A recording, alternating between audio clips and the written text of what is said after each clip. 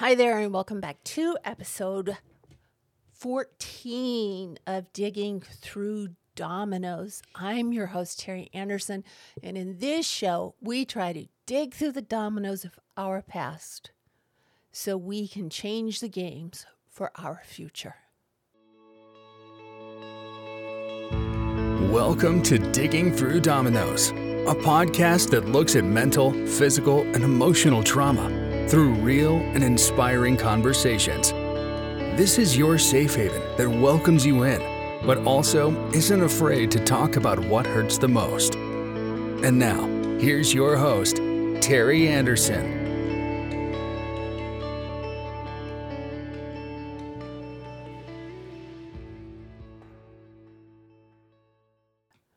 I have been reading a lot of Bessel van der Kolk and had a really great concept of an episode to bring to you. And then some personal things happened. I have had some kind of a weird virus, the whole family has, for the last several days. During those 2 days down, I had been watching a lot of videos of interviews with Bessel van der Kolk and Dr. Romani, Anna Runkle, just to name a few. But what I have been doing was going through the complex PTSD from Surviving to Thriving by Pete Walker. And I had been going through things that I had learned in books. And some things happened today, and I realized one of the things that I promised during this podcast, the entirety, was to be very blatantly honest and truthful with you. I think a lot of times, at least I did, going to therapists before I found the doctors I have now, it was very sterile. It was very cold. It was very academic in that I felt very judged. I felt that the people I was seeing, although it did start at the beginning of the ACA, which means I haven't been in therapy for 12 years. I've been in therapy for 14 freaking years. The reason I mention the ACA is because at that time, psychiatrists and therapists in particular, or in my experience, were jumping ship. They didn't know what the future held for them. They didn't know what was going to happen, how they were going to get paid. People were jumping left and right. And I, to my best guess, went through in 2 years, probably 6 or 7 psychiatrists and several therapists. None of them I could really get a good feel with, so that was good because the whole situation led me to where I am today. This is going to be kind of a difficult episode for me to get through. It is going to be really transparent. There are some things that I realized last night. Going through this process of therapy, one of the things that many of the books that I've read, the psychiatrists, the psychotherapists, the authors have said is you have to feel like you're in a safe place to be able to take that deep dive into therapy. And I haven't felt safe in a long time. Actually, I don't really think I've ever felt safe. In the last couple of years, I've made a lot of progress and that I felt good enough. I felt safe enough to look into my past and see things that I didn't want to see, more than surface level things. There are still boxes to unopen. There are still boxes to unpack. It's do you open them? Do you unpack them? One thing I want to say is during this journey, especially with this podcast, I think it's been really good for me because it's really made me do some deep dives in several areas. I have realized in a lot of ways that I mimicked my parents, even though I tried to do a 180 from my parents. I ended up traumatizing my kids in ways very similar to the ways I was traumatized, but by different means, if that makes sense. And I'll explain some of that. I got married, I think I told you all the first time, when I was probably 18 years old, because I couldn't go back to my parents. My parents made it blatantly clear that that was not going to happen. Ended up with a daughter. Ended up married again to my son's birth father. And that didn't work real well. Both he and I were from traumatized families. But I didn't know I was from a traumatized family. What do they say?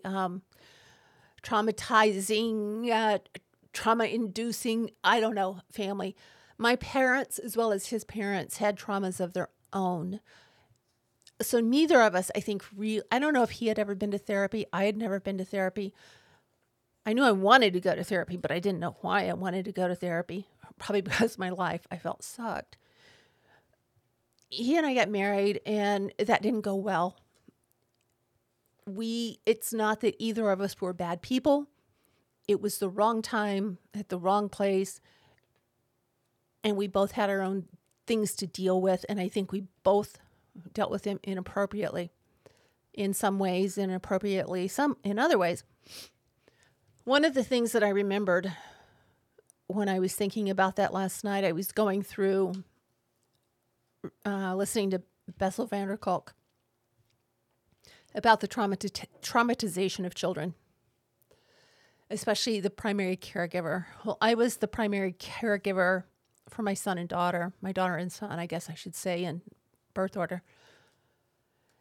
And I don't think they really understand, and I don't think I really understood the damage that I did with things that I thought I was making the best choice. And in one instance, I was pushed into a choice I did not want to make by my mother. We've already been through the loss of my first son that was extremely, to this day, extremely traumatizing for me. There was a situation and some things happened that should not have happened. And at that point, speaking with my mother, we decided that it would be best for my daughter to move up with my mom. You know, my ex-husband and I were starting to argue. Things were getting ugly. It was just a lot of bitterness, a lot of ugliness that I didn't really want her seeing. And she was not biologically his, so I had that right to be able to send my daughter to my mother. That was the wrong move. I had been her primary caregiver, and when I sent her to my mother, I thought I was doing the best thing for her, when in fact, it was the worst thing for her. I broke that attachment bond. She was probably 4 years old, 4 or 5, when this happened. And I can see how that affected her for the rest of her life. She is still alive. I haven't spoken with her since probably 2013, 2014, something like that. And I think a lot of it is, I think there are a lot of reasons for it. I think I'm a reason for it. I think she's a reason for it. I think some of the choices she made are a reason for it. I think a lot of the things that happen in this household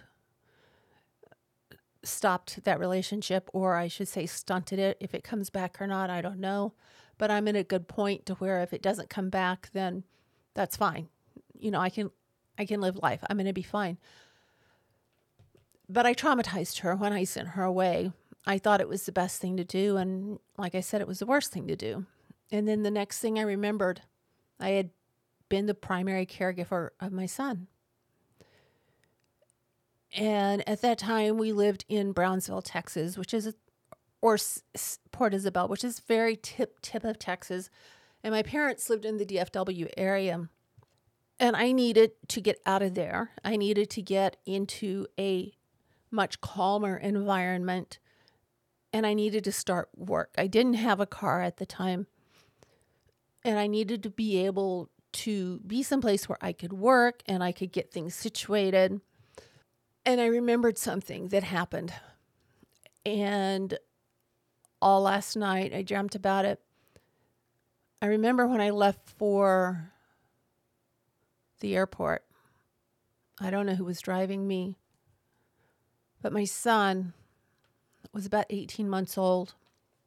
And as I was getting into the car, I was hugging him, I was kissing him, and he knew something was up. And as I drove away, in my head, I'm coming back to get him. He doesn't know that. He's a baby. He stood there crying and throwing a temper tantrum, which my son never threw temper tantrums. He was always an easy, very carefree, happy baby. And I drove away, and I can remember looking back at him, so broken, and crying because he knew his mom was leaving. He didn't really have a concept of time at that point. Mommy's going to come back. Mommy's going to come back and see you. We're going to work this out. He didn't have that concept. And so by doing that, I did the worst thing to him I could have done. I broke that primary caregiver attachment, and I didn't see him for several months after that. I ended up getting him back, and we worked really hard. I was really happy with my two kids. They were wonderful, wonderful children. I don't know if I said it before or not, but I could not take him with me back to my parents' house because my parents forbade it. And I allowed them to.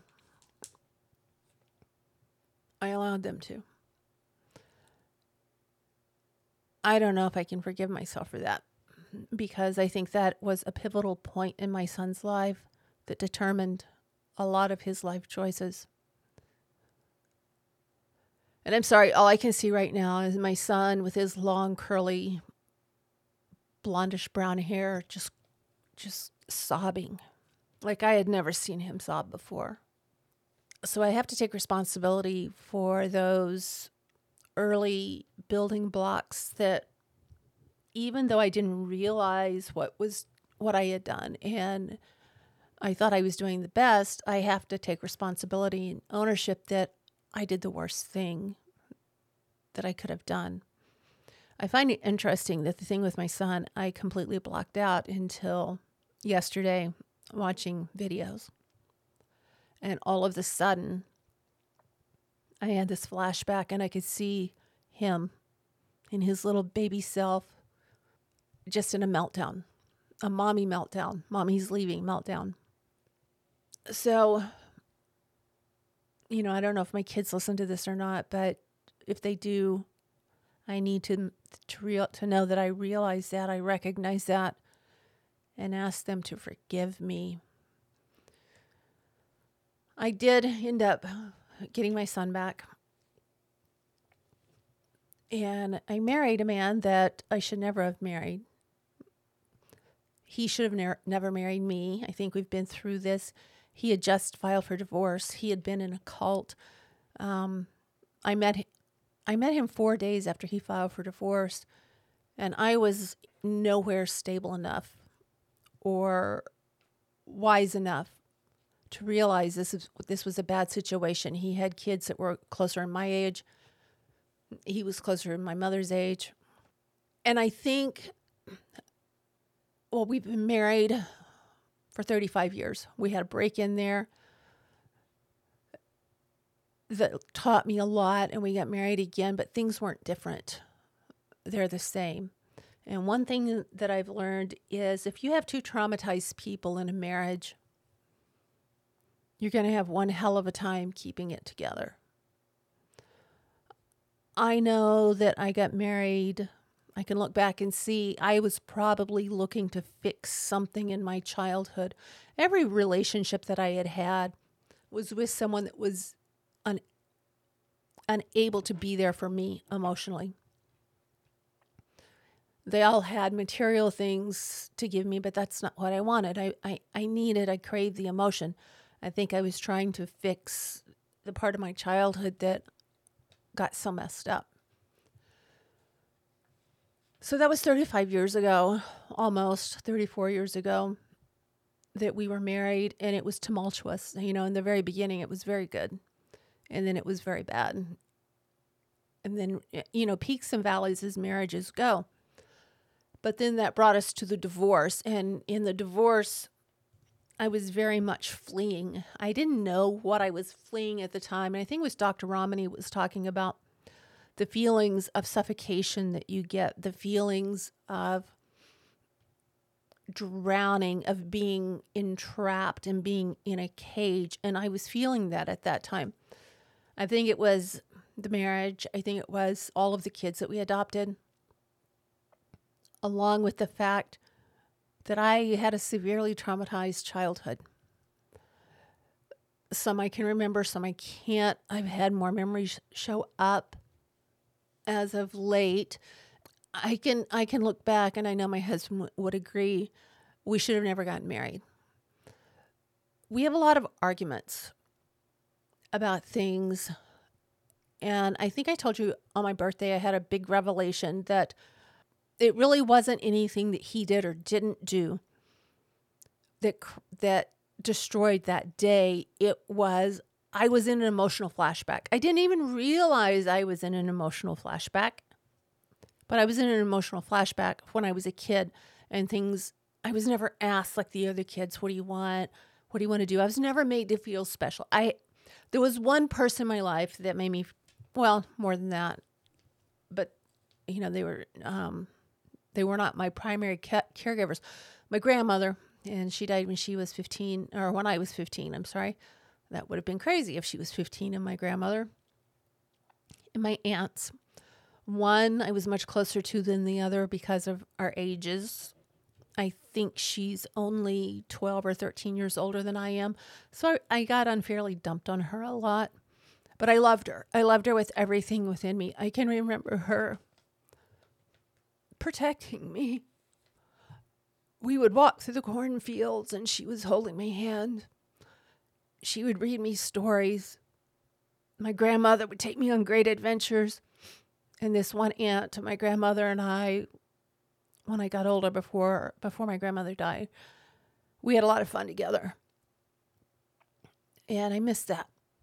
And I'm very fortunate that I had that, because there are many kids that have had no one to feel safe with. There was absolutely nothing in their life that they could feel safe about, because they didn't even know what safety was. There was no one there for them in any way, and everything was sort of like those scary clown jump out of the box things. I was fortunate enough that I had my aunts, and I had my grandmother, her father, her brothers, and their wives. So I did know that love was possible. I did know that safety was possible, and I searched for it a lot. And when I was reading Bessel van der Kolk's book, and I'm going to be all over the place here probably, so just, put on that seatbelt. It is going to be a bumpy ride.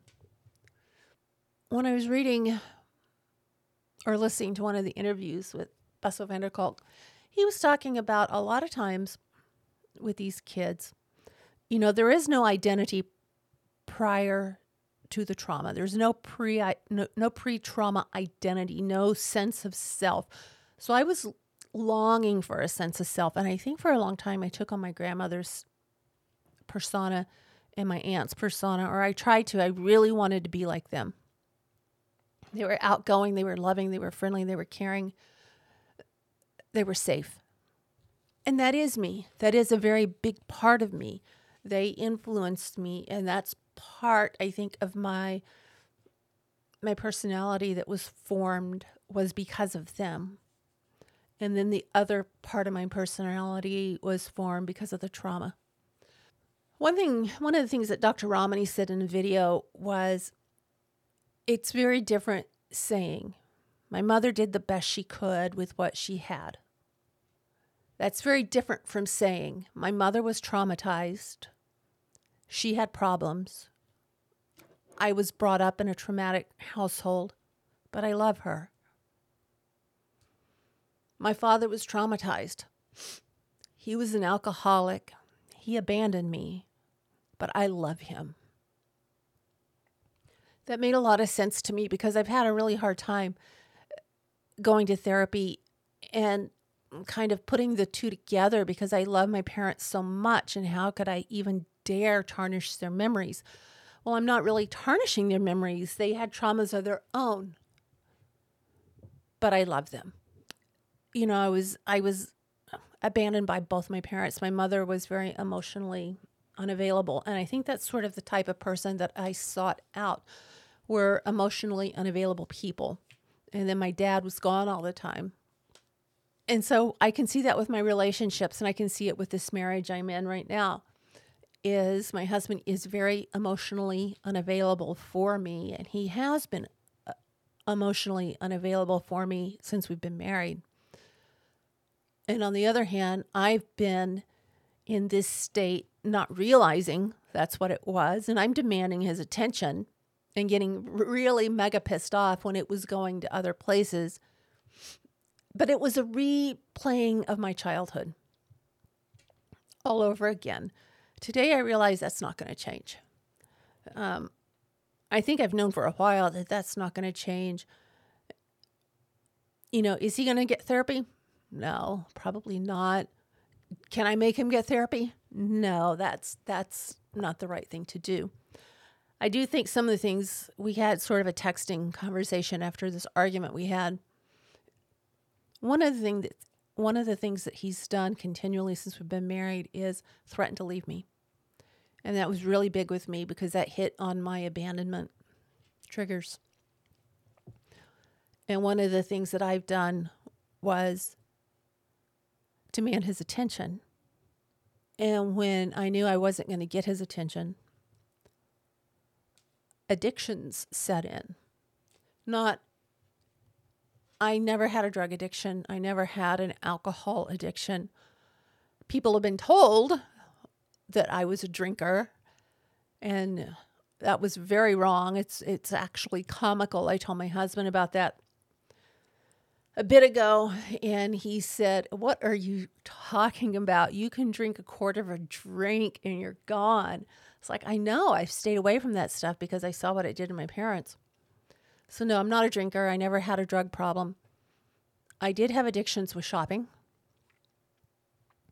Not just shopping, but shopping for very fine lingerie, luxury things. And I think right now all I can say is I thought it was going to bring me a sense of self. It was filling a void that really wasn't filled because it was an endless void. It was a bottomless pit. One thing I remembered going through this, thinking about the shopping that I did, I can remember my grandmother telling me, I never really saw her without makeup unless she was getting her makeup on. I never saw her without polish, and she was always dressed to the nines. She drove luxurious cars. She was very, I don't know the word. She was an enigma, very charismatic. And one thing she told me was, like I said, we don't do this for other people. We do these things to make us feel better.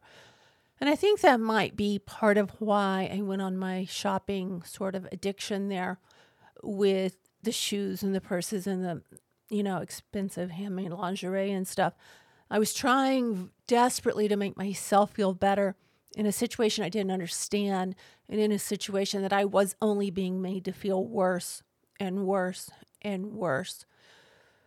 So I think that was really part of it. And then when you get to trauma,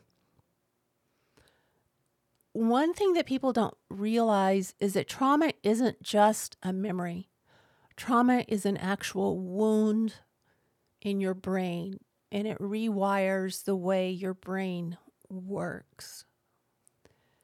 And I think a lot of times, like Bessel van der Kolk said, is we keep trying to fix that. We keep trying to change the outcome, but we don't realize that there's a wound there that needs to be addressed. And so we keep coming up with the same situations, looking for that magical person that will make everything make sense. And what we don't realize is that magical person that's going to make everything make sense is within us. One thing I found really interesting in his videos was he was talking about in order to do therapy, you have to be mindful. A lot of people with complex trauma, child abuse, child neglect, etc., don't have is the ability to be mindful. And what happens when you go into therapy? He's talking about when you go back there into those memories, you're going through a minefield of explosives and you don't know what you're going to get. And a lot of people just back out and give up. My gosh, I've been in therapy for freaking 14 years. Look how long it took me to get to this spot. Where am I going to be in another 14 years besides 74 years old? That's a wonderful thing to think of, is that my best days haven't even happened yet. And I thought some of the best days were when my children were born or when I got married. And look how much I messed my kids up. It wasn't for lack of trying. It was for lack of knowledge of my own trauma and my own situation.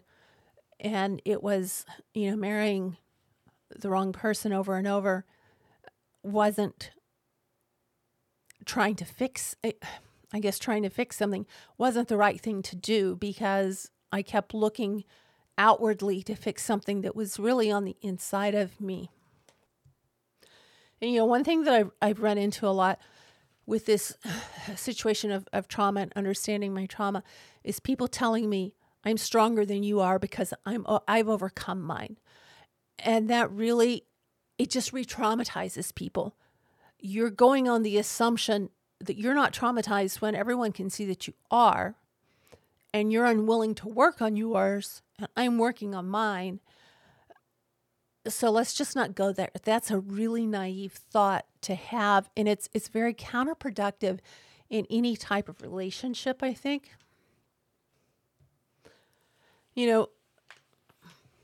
Trying to get it together when you're so disorganized, when your thoughts are so disorganized, when you have two parts of your brain that are unable to cooperate with each other and put our damages and our wounds in context and our memories in context. When that doesn't happen, we're searching everywhere and we can't make sense of anything because everything's a freaking mess. Even if we try our best, something's going to undermine us or someone is going to undermine us because we allow it to happen. We get blindsided. We don't see it coming. I think a lot of times we do our best. What did I do? I threw myself into raising my kids, even the kids that I didn't want to adopt. I did my best, what I thought was the best at the time. And other people like my husband, what they do to normalize their lives and forget about the hidden pains, they throw themselves into work. I got to where I would take pictures on every vacation because he was always on the phone. He can't sit down and feel normal. It chases him. I can see it. Other people can see it. He can't see it. And that's a big cause of conflict. And I think another cause of conflict is, and I told him this today, and I really don't think anyone I know listens to this podcast, so I think this is pretty safe to say, is that I can see the traumatization in him, especially after reading and doing all of this research and being in therapy for most of my life, or a quarter of it, or however much, fifth. I can see the trauma in him. He was raised in a very rigid, very, very abusive home. The kids were abused. The mother was abused verbally. There were a lot of very bad things that happened, and his father ended up dying probably about the age of 40, 48, 49, something like that, of alcoholism. And if you think of what my husband saw when he was growing up, how he saw women treated, how he didn't mean anything unless he did everything over the top. Nothing was good enough for their father. It explains a lot. Especially the throwing your self into work, hiding in work. Today we're in the middle of an argument, not really an argument. It didn't mean to be an argument. It was sort of a discussion between us about, hey, I need you to realize this. I'm trying to say, because there was a misunderstanding over a text that had come in several days ago. And I have a real thing with being cut off or put to the side when something else happens. And a phone call came in from a builder, from a client that could have waited. And when I heard who it was from, I knew it was business. And he looked me dead in the eye, and I looked at him and I said, that phone call can wait. And he picked up the phone call and he took the call, which right there told me immediately where I was on his list, which is exactly where I've known I've been on his list for 35 years. But I think a lot of it has to do with his trauma and my trauma. And here I'm healing and he's not able to, because I don't know if his trauma is too deep. I don't know what's happening, but I do know if something doesn't happen, I let him know, yeah, we're going to be living together. But if he doesn't progress and work with me in these areas, I'm going to go on with therapy. I'm going to go on with my podcast and try to help people understand what I didn't understand. And I'm going to go on to be happy with or without him. The marriage will continue, but I'm choosing to be happy. And if that means going on a trip with my son, which my son, I think, really needs some attention right now. He's kind of the left out kid in the family a lot of times because he is so quiet. Then that's what it's going to be. I'm going to take my son. I'm going to have his back. He deserves to have his back had and know that his mom is there to protect him at all times. Even though he's 31 years old, here I am 60. I still need to know my parents would have me. And I think my parents would have me. I know my dad would, had they still been alive and been able to listen and learn along with me. I think they would have understood a lot. I really don't think my mother would have ever admitted the things that had happened to her, because that's just the way my mother was. But I think my dad would, especially if I gave him a gin and tonic. I think he always talked then. Which brings me up to, something really interesting that I wouldn't mind getting involved with if I could find a study around here. And that is treating complex post-traumatic stress disorder with MDMA, with psychedelics. And what Dr. Vanderkolk was talking about is the way that this works with psychedelics. And full disclosure, I have done MDMA in the past when it was legal in Texas at the bar, $10 a tab. It was, you knew what you were getting. It wasn't cut with all the street stuff. But he's talking about therapeutic studies that are going on where everything's very controlled. You have a blindfold on. I don't know if you've ever done MDMA. I would not recommend it now. You don't know what you're getting. So my advice is don't. This is a full disclaimer. Do not do it unless you're under a doctor's supervision. But it gives you a feeling of opening up and reaching areas that you can't reach. It's my understanding that they used to give this to terminal cancer patients and their families so they could talk and get things out and really kind of heal those old trauma wounds and wounds from the past, generational curses, things of that nature. And what it does, it gives you a very friendly, very warm feeling when it's legal and pure, made the right way. Make that disclaimer. Now, what he's talking about with this MDMA therapy is you're blindfolded and it's in a therapeutic setting. You've got one or two, however many attendants there with you, and you're blindfolded, which is different than the way, I think the last time I did it, I can remember laying in the driveway and looking at the stars and just everything was so wonderful and you're so open and it was just a euphoric feeling. But when you have a blindfold on, you can't go outward. You can only go inward. He says it can be a very dangerous situation because you don't know what you're going to find. When you can only go inward, it's really scary. But one, I think, of the most intriguing things about this is that people that go through this therapy can heal their CPTSD theoretically.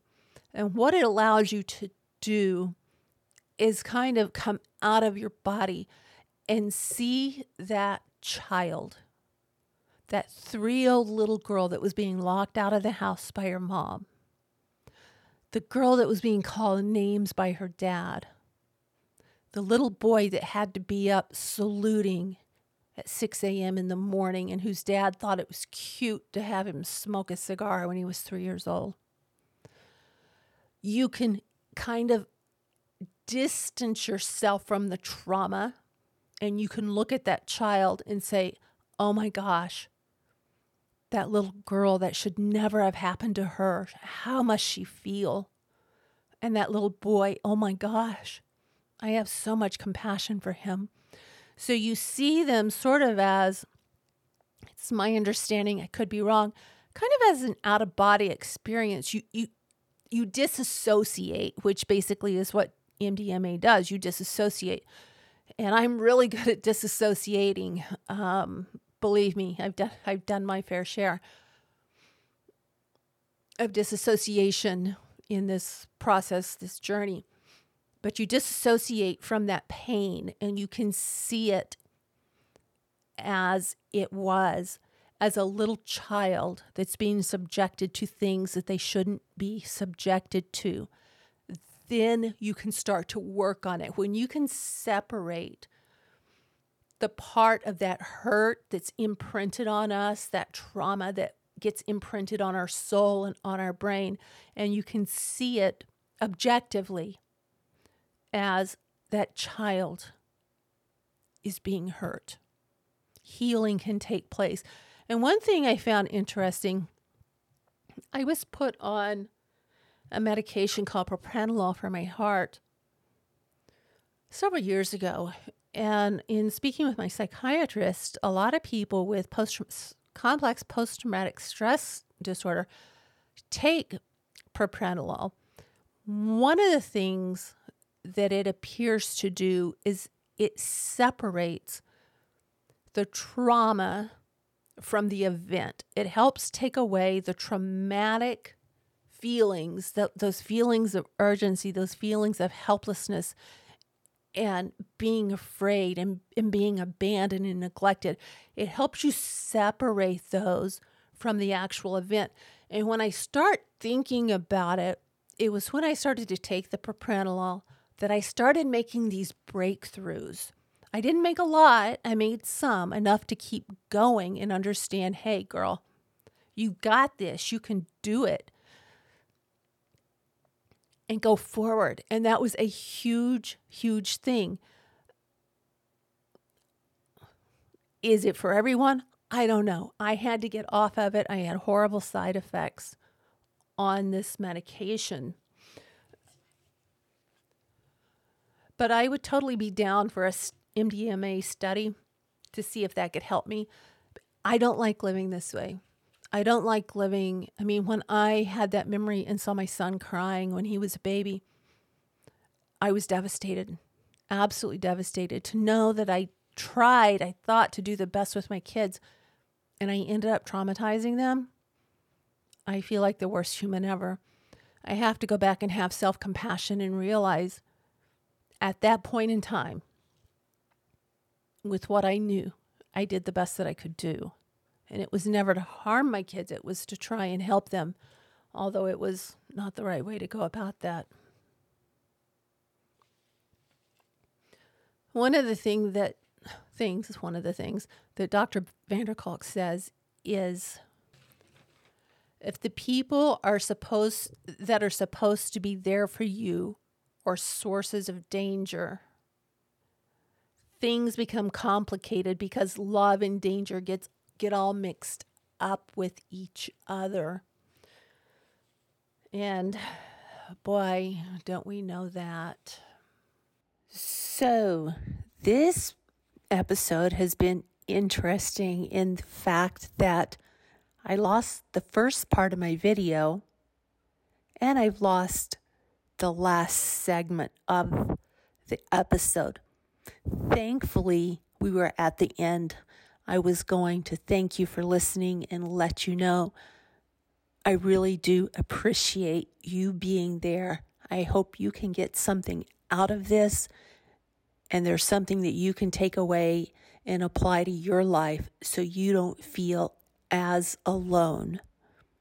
I will be posting next week, and the week after that, my son and I are set to take a trip through the Pacific Northwest Olympic National Park.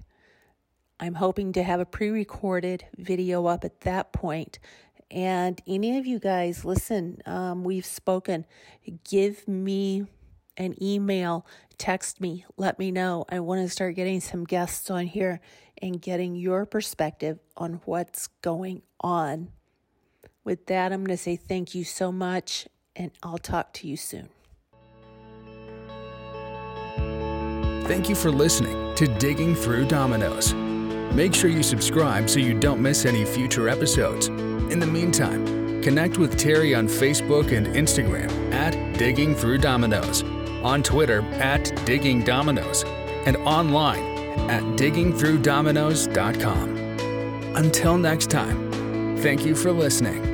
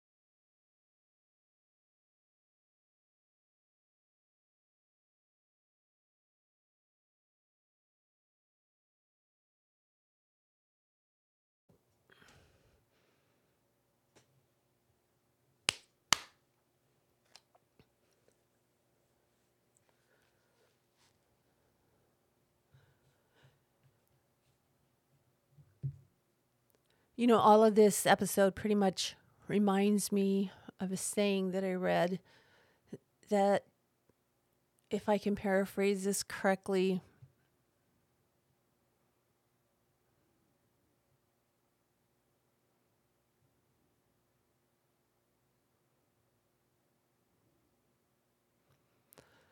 there are some people who can hear you speak 1,000 words but still not understand you. And then there are those that can understand you without speaking a word. And I think that was a big trap for me. that led me into a relationship with someone very, very dangerous for me.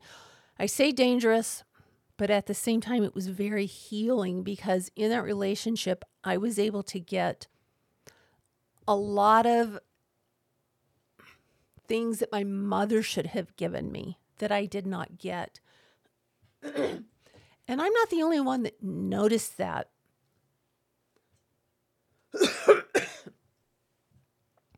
I was speaking with a member of my family, I don't know, maybe 6 months, a year ago. And they said, your relationship with this person was very good for you.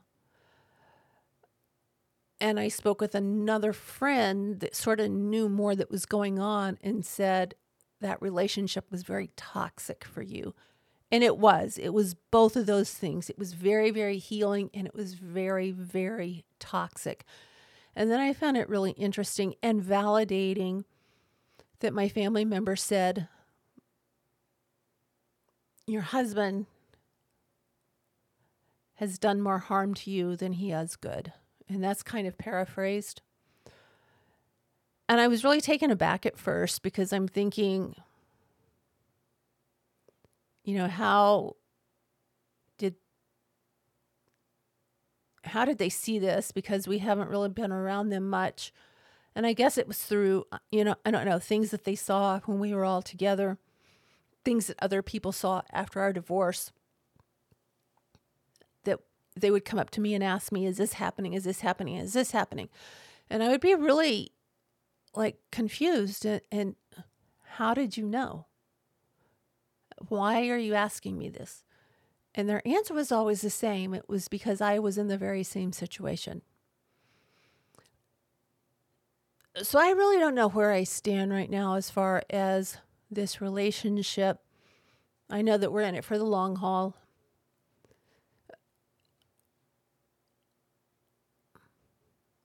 Are we going to live two separate lives, or are we going to live one together? At this point, I think two separate lives is the most realistic. It's the safest for me. But that all really depends on him and his choices.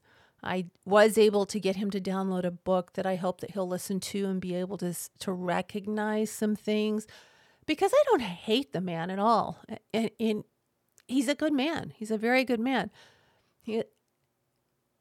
I just know he's got a lot of pains and a lot of traumas that I can't let hurt me anymore.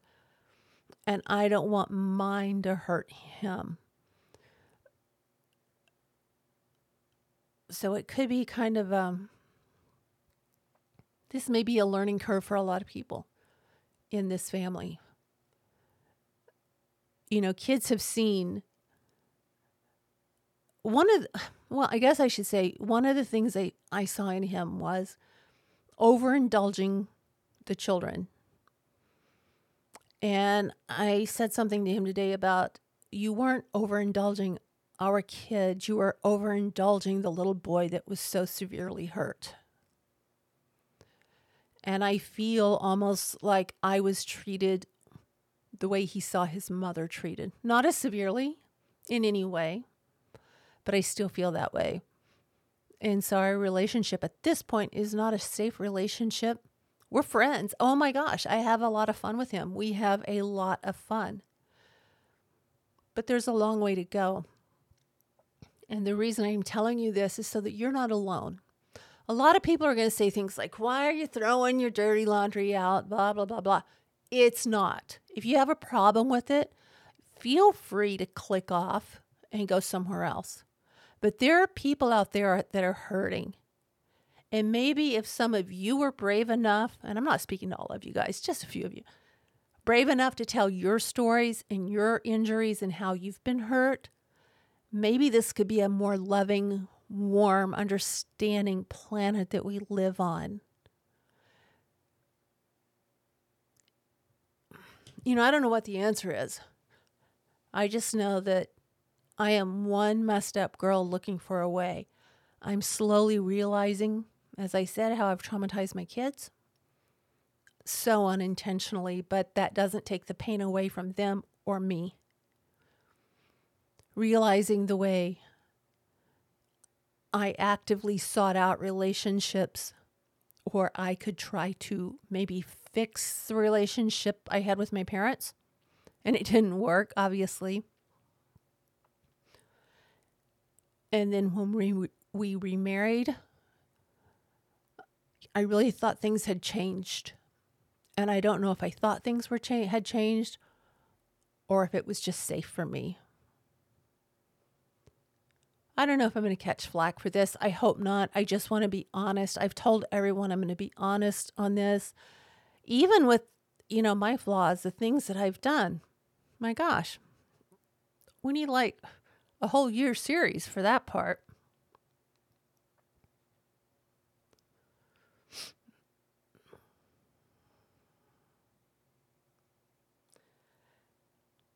I think one of the biggest things that I would like for you to remember to take away from this is that trauma is a brain injury. The trauma part happened way back when. It's still back there. But the imprint it left on our soul travels through life with us. I also wanted to say, Dr. Vander Kolk was speaking about his advocacy for theater, for art programs, for dancing, for things of that nature, for people with complex post-traumatic stress disorder. And a lot of people that I know that have CPTSD, they gravitate, one, towards motorcycles. I'll explain that in a second. And they are very artistic.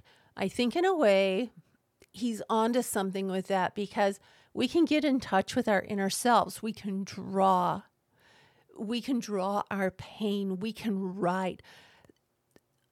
Ironically enough, some of, I think, my best writings were done at the darkest times of my life. And they are very dark. They're very introspective, I guess, in how I was feeling at the time. But they're also, I think, some of my best pieces of writing. I was going to say literature. I can't say literature. Of writing. I think they really are beautiful in a very dark way. The same with my photography, and I've really noticed my photography change over the years from portraits to portraits of family and friends and happiness to portraits of trying to capture the human soul to urban art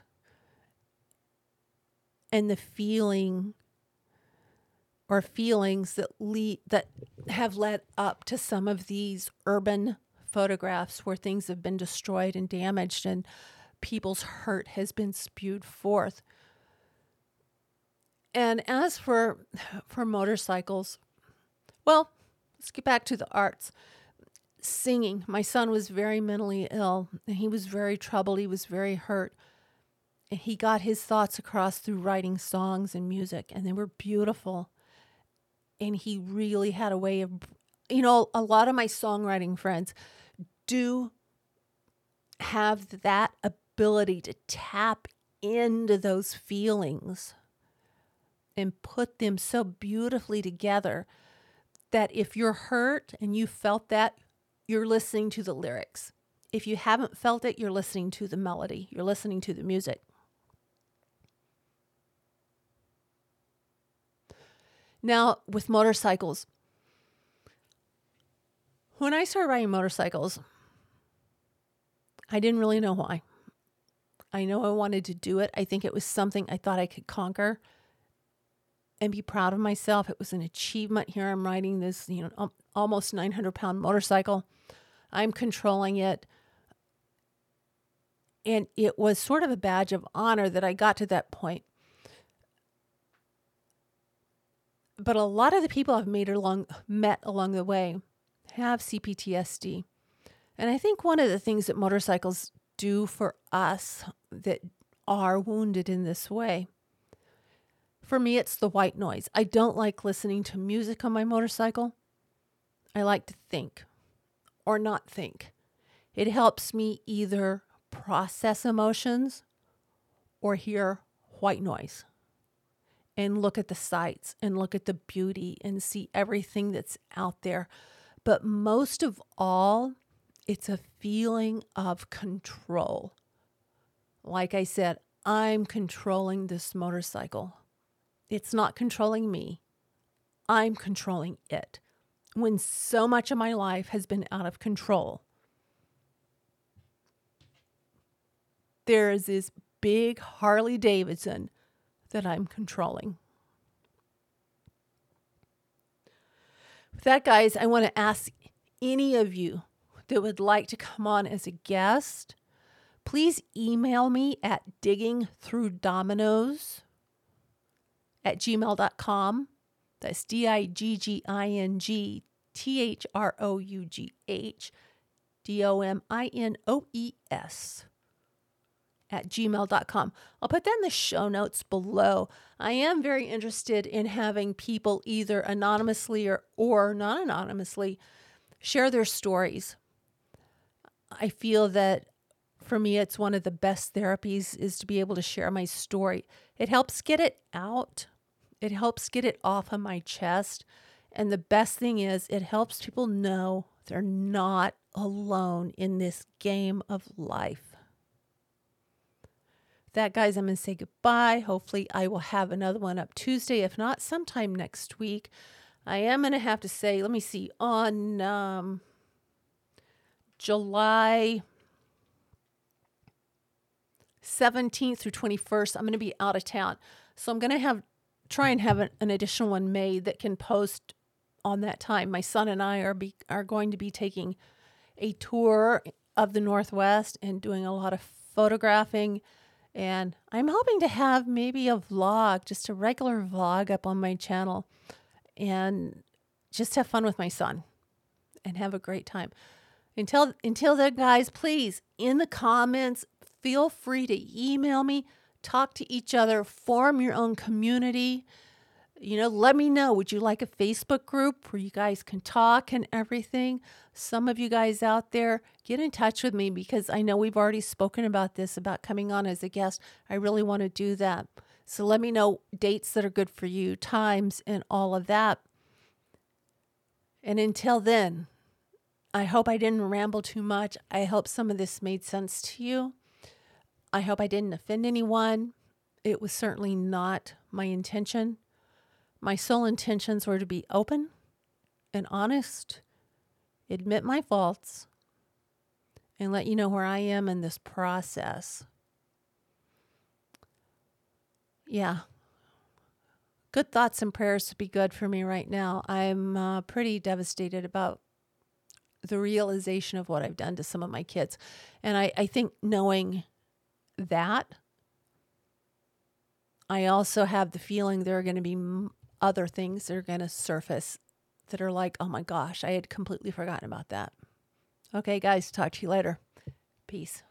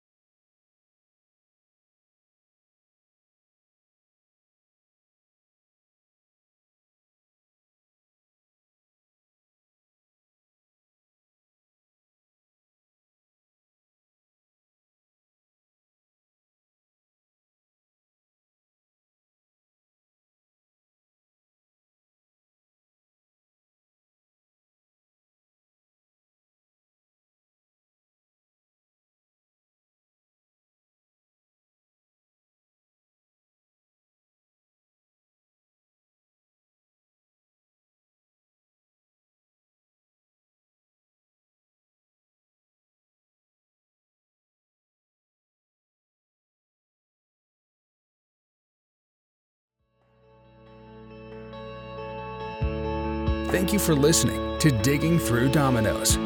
Make sure you subscribe so you don't miss any future episodes. In the meantime, connect with Terry on Facebook and Instagram at Digging Through Dominoes, on Twitter at Digging Dominoes, and online at diggingthroughdominoes.com.